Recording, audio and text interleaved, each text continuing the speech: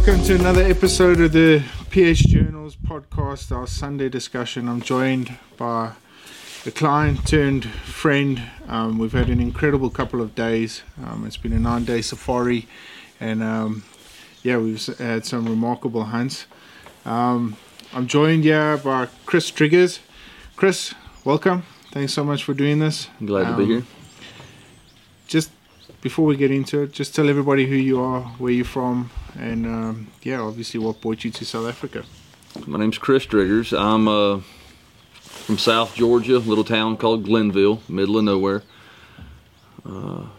Just like most people that's never been here, it's just a dream. And you work and you work and you save and you figure out what you want to do, and life's for the living. So I planned on being able to enjoy Africa. So me and my mother both started putting money back to instead of buying Christmas presents, and we're gonna build memories instead of buy gifts. So me and my mother came, and we've enjoyed a absolutely phenomenal time.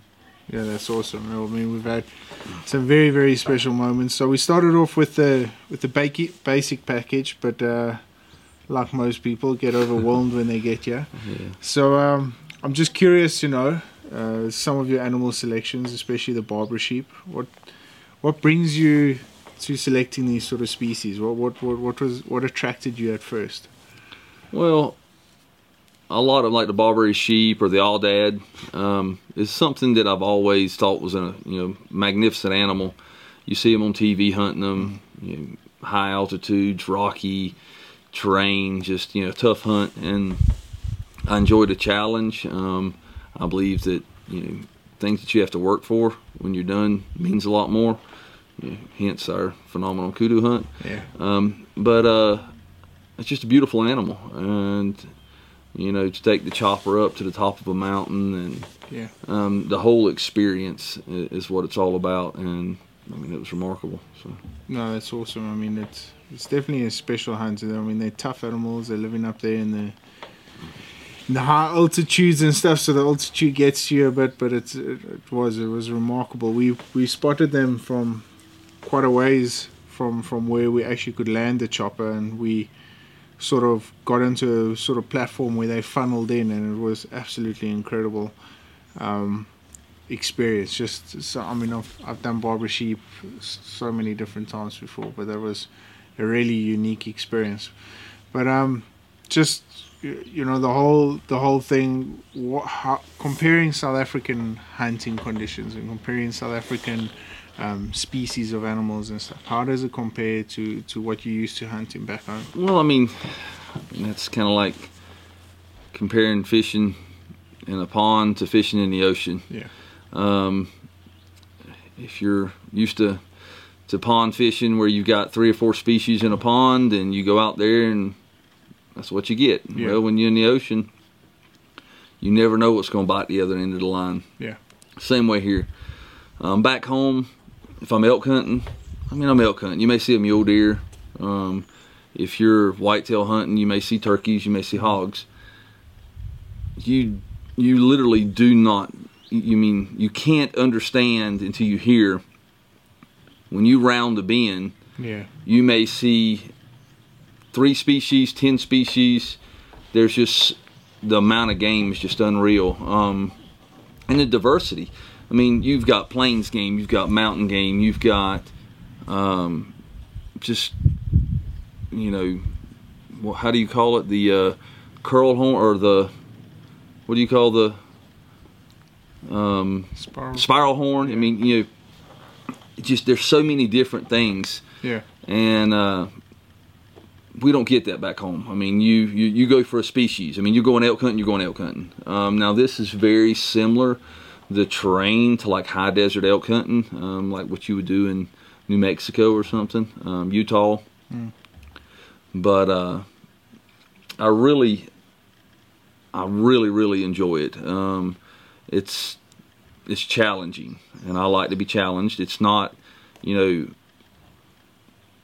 sometimes I thought, well, maybe we'd just be driving around and stepping out of a truck and shooting an animal, and that's not what it's about. I mean, there's real hunting that goes on. It's the Barbary, I can't never say it, an Aldad. Yeah, Aldad. We get up to the top of the mountain. It could have, within a matter of seconds, went to a botched hunt that we'd have never got a shot, to within a couple of seconds, it was one of the best hunts I've ever had in my life. So.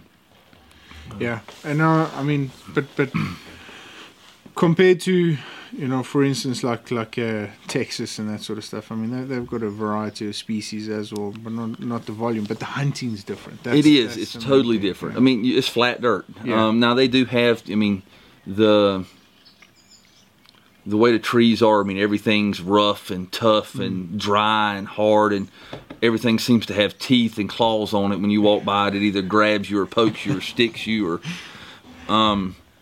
And Texas and New Mexico's the same way. And Texas has a lot of different game species. Yeah. But being able to find a high altitude spot where you can get up on the mountain and glass down and make a good plan on how you're going to approach this hunt, it isn't like that. You're hunting senderos, food plots, feeders. Okay. Where here, these animals live here. I mean, they get feed. They may get feed in the worstest parts of the season just to sustain life, but it's not a normal thing. Yeah. So these are all free range, free graze animals. Where if you're in Texas, I mean, they're driving down through the middle of these senderos, pouring corn out behind them. Okay. And the animals step out in the sendero, and you shoot him. Yeah. Totally different kind of hunting. I mean, a lot of similarities. Sometimes you're driving on a buggy, and you see them and you shoot them from the buggy or make a short stalk. But to compare the two, it's kind of difficult because I mean it's I do both of them. Yeah. Without a doubt. But this was my first trip to Africa. It will not be my last. Like I said before we leave, we're gonna go ahead and make some reservations so that there ain't no second thoughts on it. But everybody needs to enjoy this. You want to come back. You want to come back and what from being around here now, having the certain experiences you've had. What would you look, or what do you think you could add on as a next time? Well, there's an extreme amount of game, so it'd be very difficult to check every box in one trip. I mean, I don't know how many species of animals are here on this ranch and the other ranches and everywhere. I can't even fathom the actual amount of animals, different species that I've seen. And what's so strange is there's a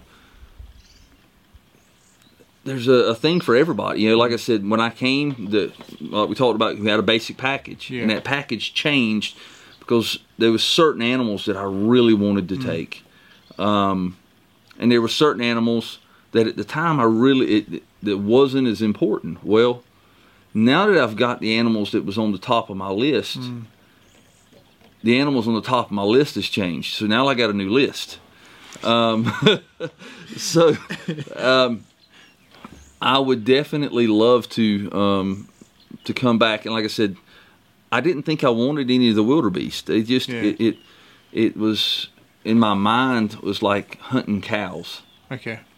I get here and I see the way they react and the mannerisms that they have and their own unique personality that the blue wildebeest has to the black wildebeest, and just the way they act. I'm intrigued to kill one now, so I was going to go ahead and kill one this trip, but I wanted to kind of make it like a grand slam thing next time. So I didn't. I held off from killing one because next time when I come, I want to kill, multiple ones. I want to kind of, and I mean, it's probably not going to be an easy hunt. I want to, I'm willing to take my time. I'm willing to work hard to get a really good species where I've got friends of mine, that one looks good, bang. Yeah. And I'm not that guy. I want to savor the hunt. I mean, I want to, if I could just get out the truck and shoot him, I'd rather not. Yeah. I'd rather, if that's what we're going to do, let's go to the backside of the mountain. Let's park there. Let's walk over the mountain and shoot the same animal. So I reckon some of the things, the reason I'm coming back is and the kudu will be on my list again next year or next time. I enjoy them. They're very elusive, and within a matter of seconds, they're gone. Yeah. I mean, it is unreal how fast such a big animal can absolutely vanish. So I got excited with the fallow deer. With the fallow deer. Yeah. It had me pumped. Yeah. He come in grunting and chasing, and wasn't on my list. Yeah. And now it's an itch I got to scratch. Yeah. And there's other fallow deer. I really want that one. He was big. He come in, and he was, the way he was acting, whether he is or not, he was acting like he was the alpha dog. He was the mature buck in that area. And that's really what I like to go after. The same way with the bull. I mean, you could really tell the way he acted, the way he presented himself. He was the big boy. Yeah. And I'm willing to do without to take a chance at getting the big boy. Okay. Well, tell us a bit about your kudu experience, because it's easy. It's easy for me as a PH to run through it, but I really want to see it from your eyes. How was it from day one? I mean, we hunted kudu hard for 3-4 days. Well, we drove around. We seen a couple. Here on the ranch, and and as a novice in kudu hunting, a small one is still a big animal compared to a whitetail hunter. Okay. So when you first see him, dang, that's a good animal. Yeah. And you're like, no, see how the tips curl in. Yeah. And if they're wide, if they're doing this, if they're pointing out, if the tips are still pointing out, he's way too small. Yeah. You want to see him roll around. So okay, so now I start learning what I'm looking for, and as we're doing our other hunts, I see a couple and I'm looking. I'm like, okay, and I start learning what I'm looking for, and I go and look at some of the mounts and things like that. And I came, and first thing I told you, I wanted how big was the kudu? 60 inches. It's like a 300-inch bull back home. You had this number, and you're like, you're in the wrong part of the country for a 60-inch bull. Yeah. And I said, okay, what is a big bull? She said anything over 45 inches. I said, okay, I'm looking for 147 or better then. Yeah. And you were like, man, you set your goal really high. But that's, if you don't have that mentality, to me, you're going to shoot a small bull. For sure. So we started looking, and we went up on the top of this mountain. I don't know what y'all call the mountain. Hoomfle. So we go up there, and we're glassing, and there's cows everywhere, young bulls. And then out steps, you could tell he was an absolute giant. Just because the small bull looked decent that he was with, and when he come out, he made the small bull look really small. Yeah. And it's always easier when you have something to compare it to, which was a good thing and a bad thing. See, I seen him and I wanted him. And then it was going to be an extremely hard hunt. We was going to have to go down the mountain. And then Jason, another PH, was like, hey, there's one in the lands. And boy, that threw me off, the land. And I kept trying to figure out what y'all meant by the land. I'm like, man, the land's everywhere. So it's farmland, agricultural land. Okay, yeah. So I didn't understand that at first till we pulled up and we're looking out over farmland. So really nice bull, big body. You could tell he has been pigging out on that alfalfa because he was a huge body. But he didn't really do it for me. I was going to hunt him because, you're my PH, and I told you, I'll follow. You tell me what to do, and I'll do that. And so we gave him a few days of hard hunting, sitting long hours, just to, and we finally seen him, and he was a good bull. I said he was probably a 45-inch bull. Yeah. I would have took him, and we almost did. If I'd have had a minute or 2 minutes more of daylight, we would have got that hunt done. But then you asked me, what do you want to do? I want to go back to the mountain. I knew it was going to be a hard hunt, but I knew he was a bull that, and like I told you, I was willing to work hard. So we get up there, and we're glassing him, and we finally see him, and we're like, well, let's go. And so we go all the way down the mountain, Because you were fighting daylight at that Yeah, I mean, we're running. I mean, we knew we were running out of time. It wasn't going to be no just sit here and wait on him. Yeah. And I'm from South Georgia. That's flat dirt. You know, No mountains. No mountains. I mean, you go up North Georgia, you can find some mountains, but there's no mountains. Yeah. So going downhill wasn't terrible. It had my ankles sore, but so be in shape. But it was a long walk. I mean, that one day, like I told you, it was a little over 7.5 miles we walked. And I got a little frustrated. You know, we got down there, and I could see the time just ticking by. Yeah. And I mean, I know that you're really thorough when it comes to planning, and I'm like, man, if we don't at least get a little closer, no matter what happens, we're going to run out of time. Yeah. And so finally, we figured that they shifted enough so that they wouldn't wind us, and we could slip down past them to get to the water hole. And we slip up on the water hole, and it was, I mean, beautiful. If we was whitetail hunting, that'd be a place you'd have a stand. I mean, beautiful water hole. Actual water hole. Huh? Yes, it was a beautiful spot. You know, and no sooner than we stepped up to the edge of this dam on the water hole, kudu started piling in. I mean, I was like, oh my God, this is about to happen. You know, I mean, we were close. We knew we were close, but I mean, when we started seeing them fall in, we were like, you know, yeah, we got this is about to go down. And I got a little nervous, and then on the other side of the dam, all you could see was his horns above the dam, and I'm like, oh my God, there he is. So, you know, and luckily, I got Jason on one side and you on the other, so I've got a wild jackrabbit that's ready to bounce anywhere. Yeah. I mean, he's fast moving, really gung-ho at going, and you are more calm and mellow, so he's like, hurry up, and you're like, calm down, wait on your shot. So, and there was a limb right in the way, and if he would have took one step, he would have come up the berm enough that he would have cleared the limb and I could have shot. Because he was basically, sorry, just to explain, he was basically rubbing his horns, something a dominant bull would do. In the mud, yes, just digging in the mud. So his body position was extremely low. Yeah. And I just needed him to kind of come up. If he would have come up, I could have shot him. And there was this really young bull, I mean like 10 inches of horn poking out the top of his head. And I don't think he smelled us. It was more like he was playing in the mud, splashing in the water and playing around like a kid. And but it boogered everything up. The cows started getting nervous, and as soon as they noticed, they felt nervous, he wasn't hanging around. I mean, he rolled and he was gone, and they followed him. Yeah. And then we tried to slip over and just see if we could see him underneath the what do you call these trees? Acacia trees. And we kept glassing, and we get up to this fence, and we're glassing, and all of a sudden, that's when we heard that fallow deer. I mean,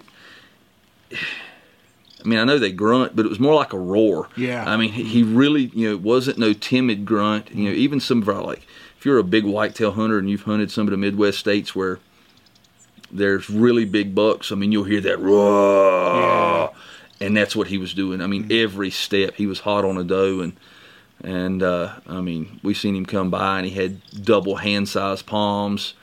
He was chocolate, huh?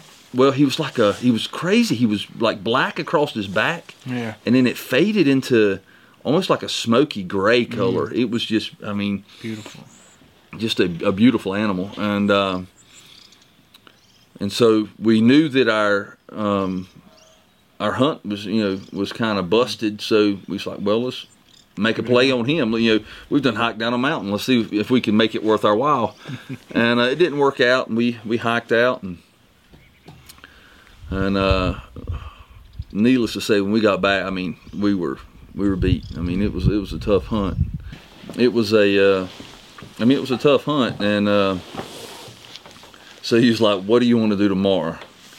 And I was like, "Well, I want to go back in the morning."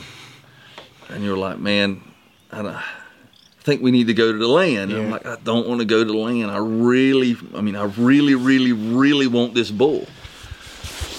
And you were like, "Whatever. All right, I'm good with it if you are." Yeah. And so we get there, and We glassed one area, and we seen the exact same cows, the young bull and the little itty bitty bull and the young bull, and he was nowhere to be found. Because we glassed that same area. That same area, yeah. And expecting to see him, he being the mature bull, that he wouldn't abandon his cows, and so we were kind of flustered, didn't know what to do. So we went back to another good glassing point that we had. That y'all have, and we glassed, and that same fallow deer, you could hear rah, rah, rah. And he was close enough, I felt like I should be able to touch him, but I couldn't see him. And so I told you, I'm gonna go down here to this next spot down, and I mean next spot down being like 40, 50 foot down the mountain. As steep straight, as yeah, very, very straight down, and you were like, no. So, like I said, you walked off, and I went on down, and I reckon I was down there, so then you had to come. And so as we were looking for this fallow, and we were glassing pretty hard. Yeah. Lo and behold, there was this bull was laying down. In the middle, open. Wasn't even hiding. And we both went to tripping. We just couldn't believe it. And you couldn't see his horns, really good. So we kept moving, trying to get a better view. And then he turned his head, and we knew without the shadow of a doubt this was the one we were looking for. And that's where, it really got crazy, because we had to cover a lot of ground. We were probably, at that point, 1,000 yards from him. No, we were about 480, but the thing that threw us off was the angle was so steep. Yeah. So we had to get closer, without a doubt. Yeah, so we went down and down and down, and really, really rough. It was no, they were mountain climbing stuff going on, and like I said, I'm a flatlander.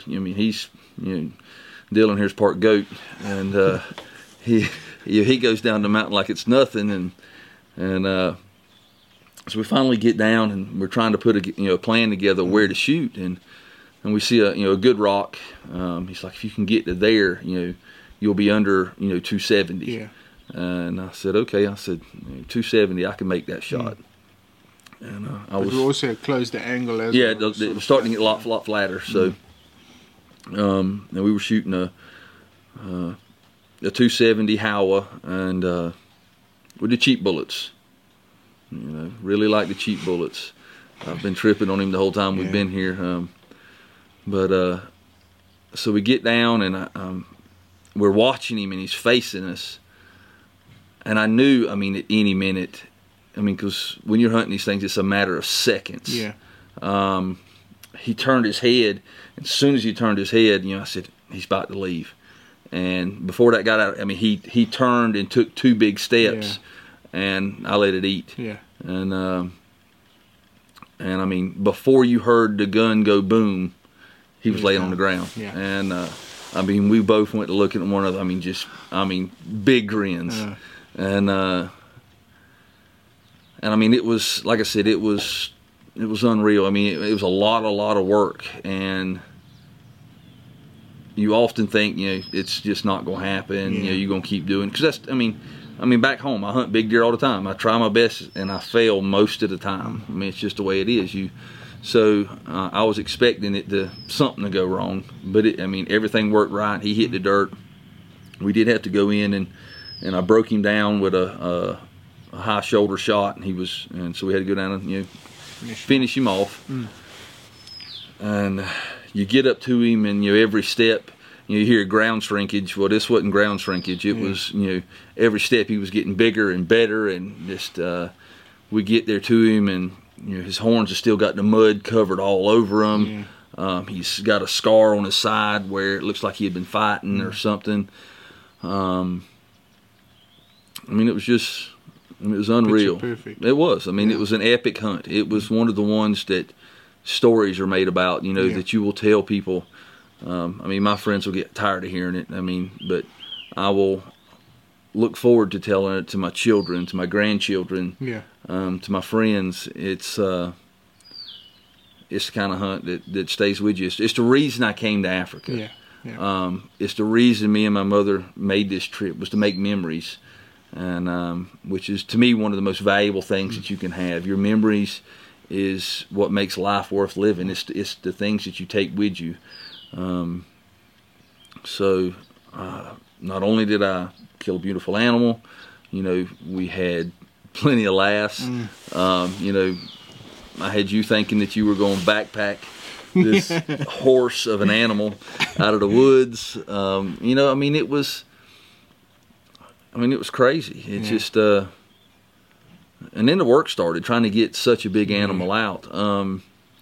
And that's something that myself, I need to have a better plan. I think there's got to be a better mousetrap to get an animal this size out.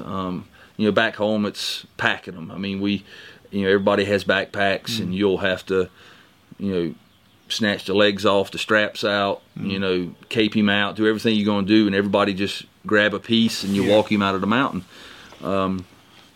because it's tough. And here with the temperature, being a factor, you have to act pretty quick. If it's 80, high 70s, low 80s, your meat will turn in a hurry. So you really got to, have your idea together, get it, executed, and get him on out, where you take a chance of, your meat spoiling. Back home, we'll be elk hunting, and it'll be, it's pretty cold. He could lay there for hours, and you don't have any issue. But here, also, that animal is yours. There's too many people that rely. You saw the guys that came and helped us. They're taking the stomachs and everything, they're taking the hearts and everything. So there's so many people that rely on that carcass to get back. Whereas if it was just me, I would have taken the most important, like you said, I would have packed it out, packed the important parts and taken it. But here, that's feeding people's families.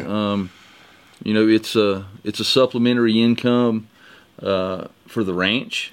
It's a very important food source for the people that live around here, your employees, the natives. It's important, that they have these things, and like we were talking about, putting a value on these animals. That's the reason that they're here. That's the reason that they're preserved. That's the reason that there's people like yourself that are watching out and making sure that there's a good breeding structure, that these animals continue for the future. It's because hunters put a value on them. And you hear about all these people that are complaining about hunting and talking, but in the same voice, they're wanting conservation. They're wanting to preserve these animals, and the only way that you can truly preserve them is to put value on them, because if they have no value, then they're trash. And you can look at some of these other countries that has stopped allowing the hunting to take place, and you look at the decimation. Just the animals are no longer available. And so by doing that, and it being a vital, important part of the community, it holds not only a trophy quality for myself and hunters like me, but a resource. So even back home, it is when we go hunting. It's food on our table. It's not only just the going out for the trophy. It's a staple. It's a lifestyle for a lot of people to be able to partake in eating. Such a wonderful wild animal. They're great table fare. Them kudu steaks the other day. Oh my gosh. So many people, like we were talking about, we could figure out how to get the meat back to the States. The quality is just unreal. You can't buy this, grown on in a little pen. It takes a certain environment to build this kind of animal, and it's just a complex taste. It is so good, and there's none of the hormones and preservatives and all the stuff that they put in them that I know, especially in America, it is a sought after. We're eating better, and you can't get much better than off the hoof and on the plate. That's right. But so Chris, just your all round experience, Hunters Hill. Well, if you had to put it into words, how would you describe it? Absolutely phenomenal. This, I had big expectations. Yeah. And y'all have went so far above that. The professionalism, the kindness, the courteousness. I mean, I'm not exactly probably the easiest person. I'm not the one that's going to come in and, I know I've probably been aggravating you. I would rather, I don't sit still very well. I like to be doing something. I mean, I'd rather go help you dig a ditch than put lights up or whatever. I mean, truly. But not only that is, I feel we become friends. I hope so. I hope it's a friendship that'll last for forever. And that's what I have a desire for, is I want to be helpful. I want to be, and I'm the same way at the house. Yeah. I like to do for others. If you want true pleasure in the heart, it's done by charity. Yeah. If you can do for others and you can help out, and you'll just, I mean, it to me carries a lot of weight. I think that you and all your staff here has done a phenomenal job. You are so courteous and nice, and it's kind of strange being waited on. We're not my culture. It's about the closest thing that I get to waiting on me is my wife. She is gracious and fixes me a plate and stuff like that. But we get up, get her done. And so to come to such a nice place where the staff is so willing to go above and beyond, to be able to go out and hunt all day and not have to worry about coming back and doing your laundry, that they're going to tighten the room up and wash your clothes and have it ready for you. It's really, really nice. It lets you focus on more of the things that you come to Africa for. So I mean, the experience is surreal. Just get rid of the blackjacks next time. Yes, my heavens. Just anybody, if you're listening and you were thinking about coming to Africa, get tall boots. You want them to at least come well above the ankle. I come in and I reckon I should have done a little more research. I thought it was going to be more savannah style and not much as the mountains. Yeah. So I wore some lower boots that would be cooler and easier to walk in. But you need some good boots. And if you don't have any, Dylan will hook you up. He's got some nice ones here. But wear some good boots. Get some gaiters that if you don't have any, same way, he'll have you some here. But I put some on your socks. If these things get in your socks terribly, you might as well take them off and just throw them away. But they're like, we call them beggars back home, but they're everywhere. It's like they farm them. But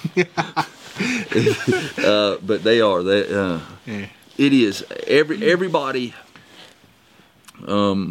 it's worth, if you can make it happen. I'm sure that it's a dream that's outside of some people's budget, and that's a shame. I mean, it just is what it is.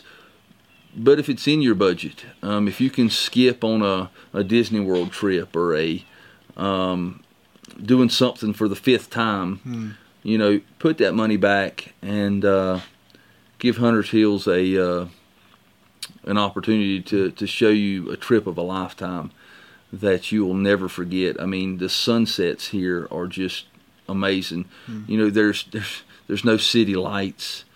There's no traffic, no honking, no sirens. There's none of that stuff that have got the lions roaring. But you got, I mean, that's awesome. I mean, there's lions roaring. You may hear zebras running around your chalet. Maybe even an occasional rhino in your backyard. But it is unreal. It is an experience that if you only do it once, if you can manage to only do it once, you will remember the rest of your life. It will be something that will shape who you are. It'll help define your understanding of how great of a planet we live on. and there's so much out there to do, and so many people will not. They refuse to get out of their bubble. Yeah. And Safe zone. yeah, and it's, you meet great people, and it's just like I said. My opinion, I have made a friend for life. I hope that one day I can return the gratitude of you coming to the States and let me show you a good time as you have shown me here. But if I can't talk you into it, I'm still coming back. So. Okay, well, Chris, before we close off, just a quick one. Everybody, you know, the whole COVID thing has been blown out of proportion, and, Yes. and a lot of people are really nervous to travel. You flew Qatar. I would love you to tell everybody at home how easy, or if it was easy, and how your experience was, because I think that's extremely important going forward. Okay, well, we'll start off. I'm not necessarily downing anybody. We started off with our flights through Delta. Yeah. And was having some extreme issues. They wanted to reroute us into Amsterdam, and we didn't really want to go to Amsterdam. It was, you know, changing seats, a lot of things. Well, so we found a flight from Dallas to Qatar through Qatar Airways, and we still had some issues with some plane issues from Delta getting to Dallas. But after we got on that plane for Qatar Airways, as I said, your service here was impeccable. Qatar Airways, it is unreal how nice, how courteous, how well ran this company was. I mean, they were polished. Okay. We flew business class, so we could lay down. You know, we had a 14-hour flight. So Qatar, I mean, their cheap seats are better than a lot of people's first class seats. Oh, really? I mean, this plane is impeccable. You've got a 19-inch TV screen. You've got a bed. We ate duck and rack of lamb, okay, on an airplane. That was a 5-star restaurant quality. Everybody was very courteous. They wasn't in your face. They wasn't screaming at you every time that you wanted to breathe without your mask on. We had like a little cubicle. They would shut the door. They left you be. We got out. We paid the little bit extra to have a escort from the plane through check-in to the lounge. And these lounges are, I mean, they had fine meals, snacks, sushi. I mean, it was like going into a really nice restaurant. Yeah. And it was pro bono. It was, I mean, there was no extra charge. This was, because you were flying business class, you get to go in here, you chill out till your next plane gets there. They escort you back from there, back to the plane. If you have to go through customs, if you have to go through checkpoints, they speak the language, they know the people, they walk you right through. Worth every dollar, and it was not a big expense. And for everybody out there, if you can get to Dallas, if you're from the East Coast, and it's way cheaper for us to leave from Atlanta to Joburg was going to be $7,000. For us to fly from Dallas, from Atlanta to Dallas, Dallas to Qatar, Qatar to Joburg, $3,000. Jeez. So a huge difference. And we went from sitting in a small chair on Delta to laying down, eating a rack of lamb and duck with Qatar for half the price. And as far as COVID testing and all of that in the States compared to I know you guys are going up to the Kruger, so it changes a little bit. But from when you were in the States, what was required? 72 hours. Okay. Like I said, you go to your local doctor, tell them what you're doing. Yeah. Before, there's a plan that goes on here. So there's a lot more you have to do than just get let me rephrase that. There's a lot more you should do than get a COVID test. Go to your doctor, tell him what your plans are. He'll start setting everything into motion. He'll tell you that you need your malaria medicine. He'll tell you need your hepatitis shots. He'll tell you need your typhoid fever shots. So, and then you'll go to your local area that does these, that gives you these shots, and a lot of them's 2 to 3 dose increments. So you will have to go, and then a month later you'll go back, and then so it's a process. So don't think that you're going to get on the your computer today, book a flight next week, and come over to Africa and go hunting.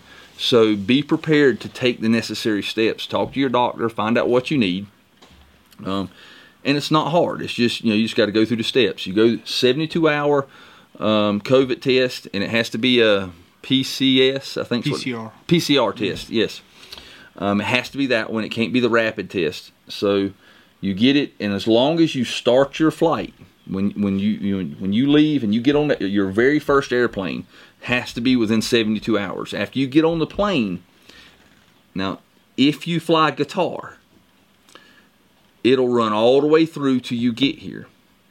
Unfortunately, if you go through Amsterdam, it's 72 hours before you get on a plane in Amsterdam. So if you mess around and your time elapses before you can get back on your second plane in Amsterdam, when you offload and then inload in Amsterdam, if you have a layover, they could hold you up in Amsterdam and make you take another test before they allow you to fly out. Because they're almost a day ahead of you guys. Yes. Right? Yeah. So you got to be careful of how it's going to lay out. But everything, we didn't check any weapons. We didn't check a bag. Everything we used was carry on. We had 2 small suitcases and 2 book bags, and we knew we had we had 5 flights. So we had to change planes 5 times to get here, and I was afraid that getting lost somewhere, that something would happen, or we would have a delay and miss a plane. So and it worked out fine. Like I said, our laundry is literally washed every day. Yeah. So if you wanted, you could come with 2 outfits and never have to wear anything dirty. Yeah. But we had plenty. Everyone at the, I don't know how it wound up, but as Afton Lodge picked us up from the airport. We stayed the night there, and then your guys picked us up from Johannesburg or from East London, yeah. And it worked out seamlessly. So I've been, when we get back to Afton Lodge, we'll be leaving to go to Kruger National Park. Yeah. When we come back, Afton Lodge will carry us to the COVID test, get us tested, and then carry us to the airport. So it's I don't know if y'all are partners, you and Afton Lodge, but it works out really good the way we're doing our trip. We've done together. A lot of business with Afton. I mean, they're really great guys to partner with them. They've done exceptional work, and they look after the guys, which is awesome. Yeah. But Chris, sadly that brings the end to the show, and but I just want to say thank you so much for joining me. And I'm so glad that we've had an incredible time. Like you said, we made a friendship that will last a lifetime. I mean, I don't think I'll ever forget some of these hunts that we've done in a very, very long time. I'm glad. I'm really looking forward to the future, and if just for the guys out there, I know you're quite visible on Facebook and other social media platforms. Where can they see you? What have you got going? You can look me up on Facebook, Chris Driggers, or Flatwoods Outdoors, Flatwoods Archery, Flatwoods Outdoors. I post a lot of live videos. Yeah. I'm learning this WhatsApp thing. I've used it before with some of my military friends that they've been overseas, but it's been a couple years since I've used it. Yeah. So I'm gonna try to get with this WhatsApp, so me and you can communicate pretty good back and forth. If everything works good, I'm part of a TV show called The Rush. Yeah. We've done a lot of hunting. I've been absent from them for about 2 years now. I took over my my stepdad's business, so business has been really, wide open, a lot of work going on, and so last year we hooked up with them in Ohio and done some whitetail hunting, some filming there, and so hopefully we'll try to get the TV show to come here, and maybe you'll see some African hunting on Old South Georgia Boy on Sportsman South or one of the other TV shows. If we can get everything to work out, I'd love it. That'd be a good time. And yeah. Well, thank you so much. Just a big shout out to Trees and Camo, Splitting Image Taxidermy, Max's Tires. And if you guys enjoyed this episode, I would appreciate the like, subscribe, and just share it with a whole bunch of friends and everybody. But Chris, once again, thank you so much, bud. And I again, really those Max's tires, yeah, absolutely phenomenal. This is the roughest country that you could ever put a tire through. I mean, the rocks and stuff, and them things hold up. I was afraid we was gonna be changing tires on the regular, and them things have been absolute monsters. Yeah. So yeah, I was very, very, very impressed. Cool. And Toyota, if you can hear me, we want the Toyota Land Cruiser in America, just like they make over here, so that we can enjoy such a phenomenal vehicle as well. Because that thing is a bad boy. Yeah. You've got a phenomenal setup. I mean, top to bottom, I loved it. Thank you. So, appreciate it. Awesome. Thanks, sir. Well, Chris, thanks so much. Cheers, guys. We'll see you guys soon. Cheers.